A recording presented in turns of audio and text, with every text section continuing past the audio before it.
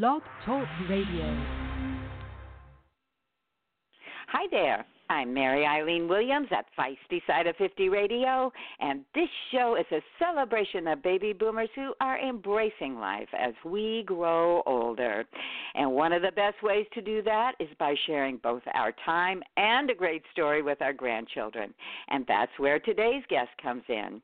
Rachel Renee Russell is a New York Times best-selling author of two fabulously successful series, Dork Diaries and The Misadventures of Max Crumbly. I've had the pleasure of getting to interview Rachel about the Dork Diaries, but this is my first experience with Max Crumbly. He's quite a guy, and I am already a big fan of his as well. So without further ado, let's get right to Max Crumbly's latest misadventures, Masters of Mischief. So welcome, Rachel. Thank you, Eileen. I'm happy to be here talking to you. Well, boy, I'm happy to talk to you, too. And before we went on air, I just had to share with Rachel that the way that my grandchildren view me has gone up quite, their esteem has gone up several notches because these books are their favorites. So, and as I said, I'm familiar with the Dork Diaries. This was my first time with Max Crumbly. So let's start by you giving us a little bit about his background and, of course, his sidekick, Aaron.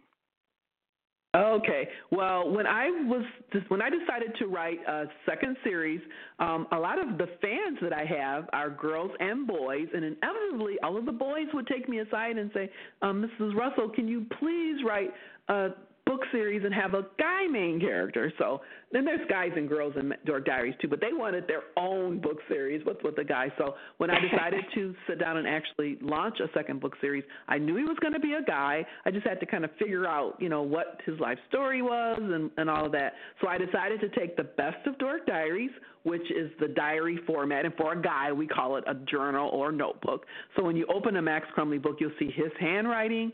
Max is also a talented artist, so he's got drawings in there and doodles and comic strips and all of that.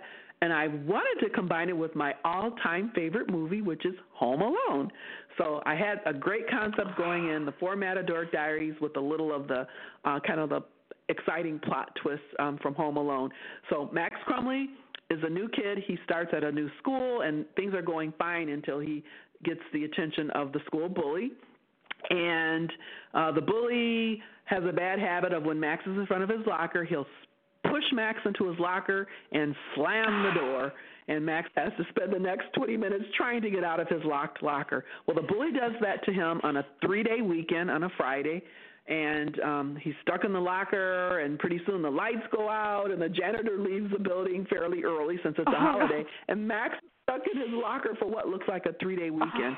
So by being an older school, he's able to kick out the back drywall of his locker, climb into a janitor closet and up into the ventilation system, and he's able to get out of the school, or he's hoping to get out of the school, through the ventilation system. And that works, but as he's going through the school's brand new computer lab, he spots a burglary in process, and there are 3 guys in there, and they're basically, taking the computers out of the walls and loading them into a cart because they're robbing the school of their brand new computer system. So Max decides he's going to be a hero because he's into, comic books and superheroes. Yes. He decides to stop them, and that's where the kind of the Home Alone theme comes in, because he has a food fight with them in the cafeteria.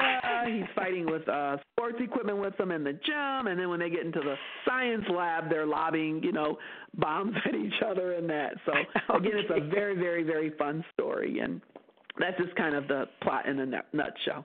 And in book 3, he's still at the school, and he's with his friend Aaron. Aaron had been communicating with him online and trying to help him, to defeat the burglars. And when he disappears for a half an hour, she panics. So she sneaks out of her house right around midnight, bikes on her bicycle to the school to check on Max, and she ends up stuck in the dumpster with him as well. So that's where Max book 3 picks up, with Max and his good friend Aaron both stuck in the dumpster at the school at midnight.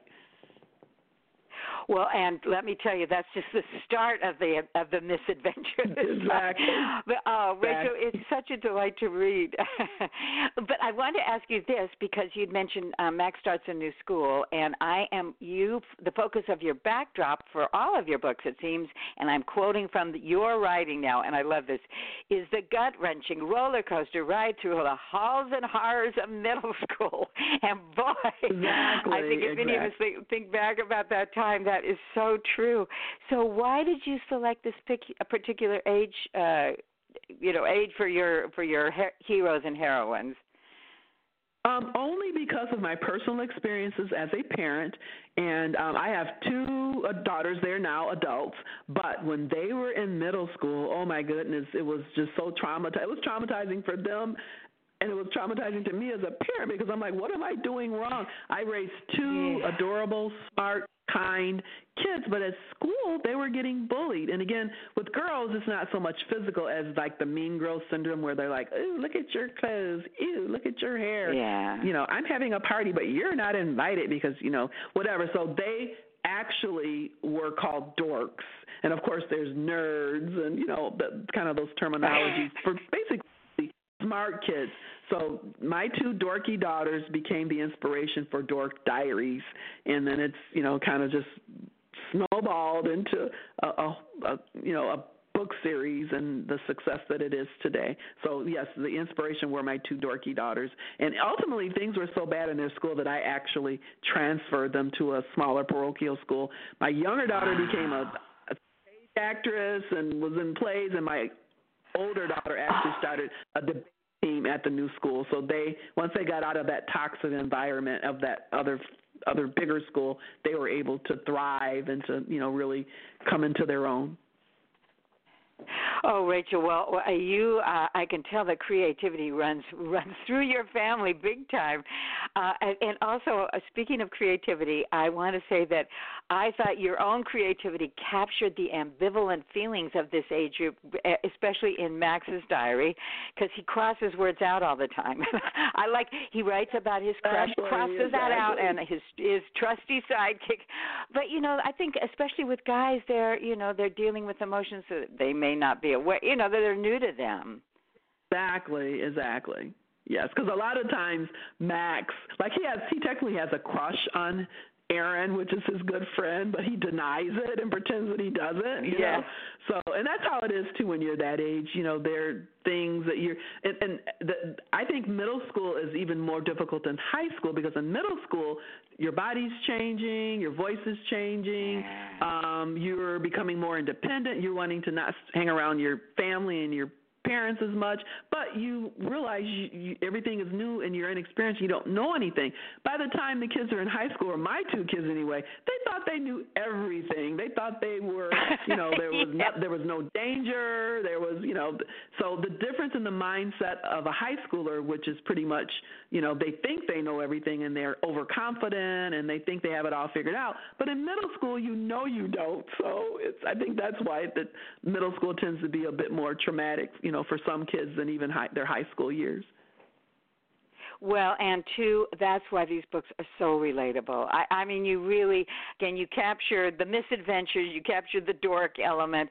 And one last thing, I'm reading again from your book, but it cracked me up. You use alliteration so well, and this is about Max. He was worried he would fall off the wall and crack his cranium, splinter his spleen, bust his butt, and fracture his face. I gotta say, Rachel, when you write these things, do you start laughing out loud sometimes? I do. As a matter of fact, I probably sound a little crazy in my office sometimes because I'll be just typing away and just laughing at my own jokes for hours on end, Well, and if it's making me laugh, hopefully it will make others laugh if I'm laughing at it. So that's the good part about it.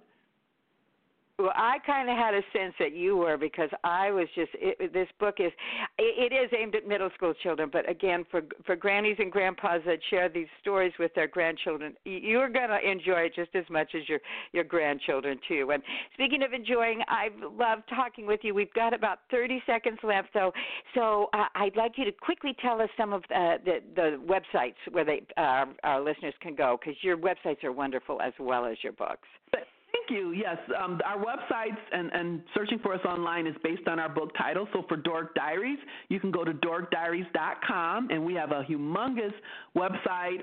Our main character writes a blog, and she has advice columns, and there's a lot of cool stories and her artwork's on there. And then for Max Crumbly, it's the same thing. The website is maxcrumbly.com.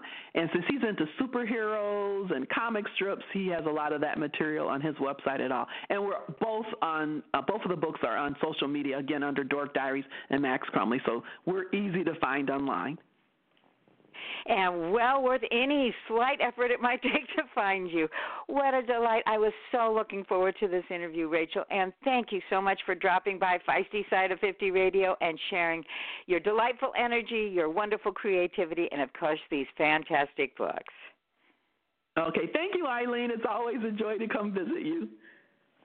Okay. Next time I'm looking forward to it, too. Bye-bye, Rachel. Okay. Take care. Bye-bye. And for bye. And for all you listeners out there, please take the time to check out the websites Rachel just mentioned. Take a look at her books and share these with your grandchildren. They are going to love you for it, and you're both going to enjoy the read and the time together. So until next time, this is Mary Eileen Williams at Feisty Side of 50 Radio saying I'll catch you later. Bye-bye.